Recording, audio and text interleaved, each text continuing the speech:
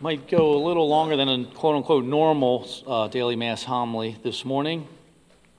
This morning we have a obligatory memorial for Saint Scholastica. Who was Saint Scholastica? Look up the story. I won't give you the whole thing. Saint Gregory the Great has a wonderful write-up about her in the Liturgy of the Hours this morning, or you could Google it. Saint Benedict was the twin of Saint Scholastica. And it's a neat story about how they were visiting once a year. They both lived in monasteries, and they visited each other once a year. He would visit her at her convent, and she didn't want him to leave. They were staying up real late, talking about the Lord, sharing, likely praying. And then he says, okay, I got to go. Saint Scholastica says, I don't want you to go. So she begged him to stay. He didn't listen to his sister. And what did he do? He prayed, and then a nasty thunderstorm and lightning storm came. St. Benedict could not leave. He ended up staying all night with his sisters. But it's a neat story. St. Gregory the Great has recapped it for us. Our gospel today, the loaves and the fishes. What is it that we need to bring to Jesus? God takes care of things when we give them to him. Jesus will take care of it. Whatever it is, he always does. Period. Whatever it is. We got to bring to him all that we have. Yes, all those negative things, the typical things, the junk and the stresses and anxieties and troubles and turmoils and pains and sufferings. He says to unite with him and walk with him in Matthew chapter 11. Yoke ourselves to him. He'll take care of us, just like he did for the crowd of people here today. This gives us hope. This gives us encouragement. What about those golden calves in the first reading? What golden calves? More golden calves? Yes. I thought Moses took care of that after Aaron's blunder, the blunder of all blunders. As Fulton Sheen says, I could not resist reading this. Moses replied, go back to the story of Moses and Aaron. Moses comes down the mountain with the tablets. Moses replied with Joshua, this is not the clamor of warriors or a clamor of a defeated people. It is the sound of singing that I hear. As he approached the camp, Moses saw the bull calf and the dancing, and he was angry. He flung the tablets down, and they were shattered to pieces at the foot of the mountain. Then he took the calf that they had made and burnt it. He ground it to powder and sprinkled it upon the water and made the Israelites drink it. Then he said to his brother Aaron, the high priest, why did you do this?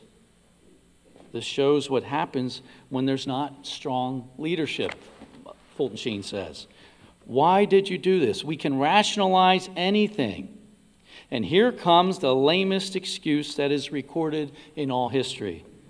Aaron said, well, I took the gold offerings that were given to me, I put it in the furnace, and it came out a calf.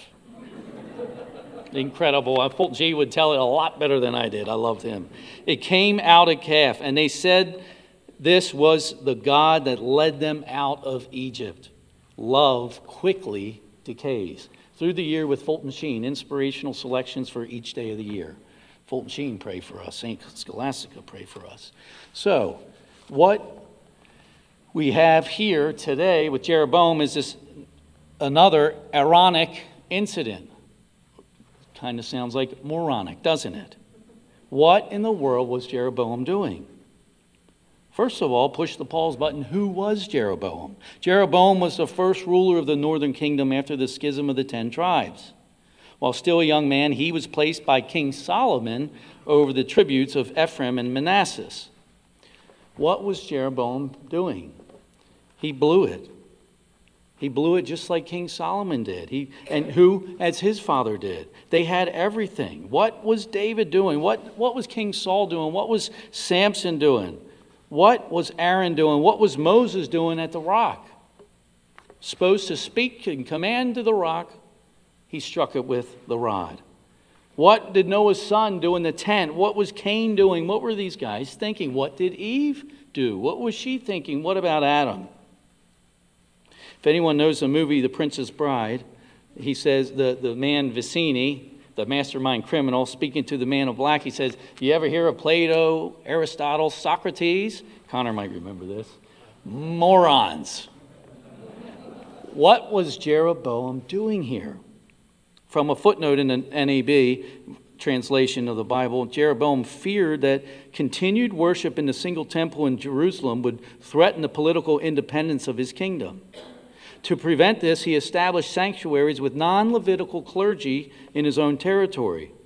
At 2 of the sanctuaries, he set up golden calves, which the narrator depicts as idols. Thus begins what will later be called the sin of Jeroboam, a theme that will be echoed throughout 1st and 2nd Kings in the condemnations of almost every king of the northern kingdom. Well, we too can be moronic or Aaronic sometimes. Bishop Barron put it brilliantly the other day on Wednesday morning, where we heard that nothing enters from the outside can defile the person, but the things that come from within are what defiles. Bishop Barron said, we Catholics don't hold to a doctrine of total depravity, but we do indeed hold that original sin has worked its way into every nook and cranny of our lives, our minds, our wills, our desires, and our passions, even our very bodies. That's why David, Solomon, Absalom, Aaron, Jeroboam, and all the rest did what they did. Weakness, human weakness, temptation, idols, and sin. So what is the golden calf in our lives? What is the golden calf in your life? What is that thing that we need to tear down and get rid of from our hearts and minds that we may have built up as an idol and even worshipped in our lives? What idol or idols are in my life? That thing or those things that we need to remove from our lives and pulverize and annihilate. We all have idols. Maybe it's sports. Maybe it's fashion. Maybe it's our car. Maybe it's our beach house. Maybe it's our 401k. Maybe it's our reputation and how people perceive us. That idolatry, that golden calf, that idol in our life, whatever it is, whatever we think about, whatever we desire greatly, whatever we may want or desire or crave more than God. And we have to ask ourselves, what is it that makes us forget or neglect God? Like our psalm says this morning, Psalm 106, when they built idols, they forget God. For us, it could be the pursuit of money or pleasure or passions or desires. Where do I spend my time? Where do I spend my money? Am I faithful in my prayer? Am I faithful in my almsgiving? If we look at those questions, we may be able to identify the idols in our lives.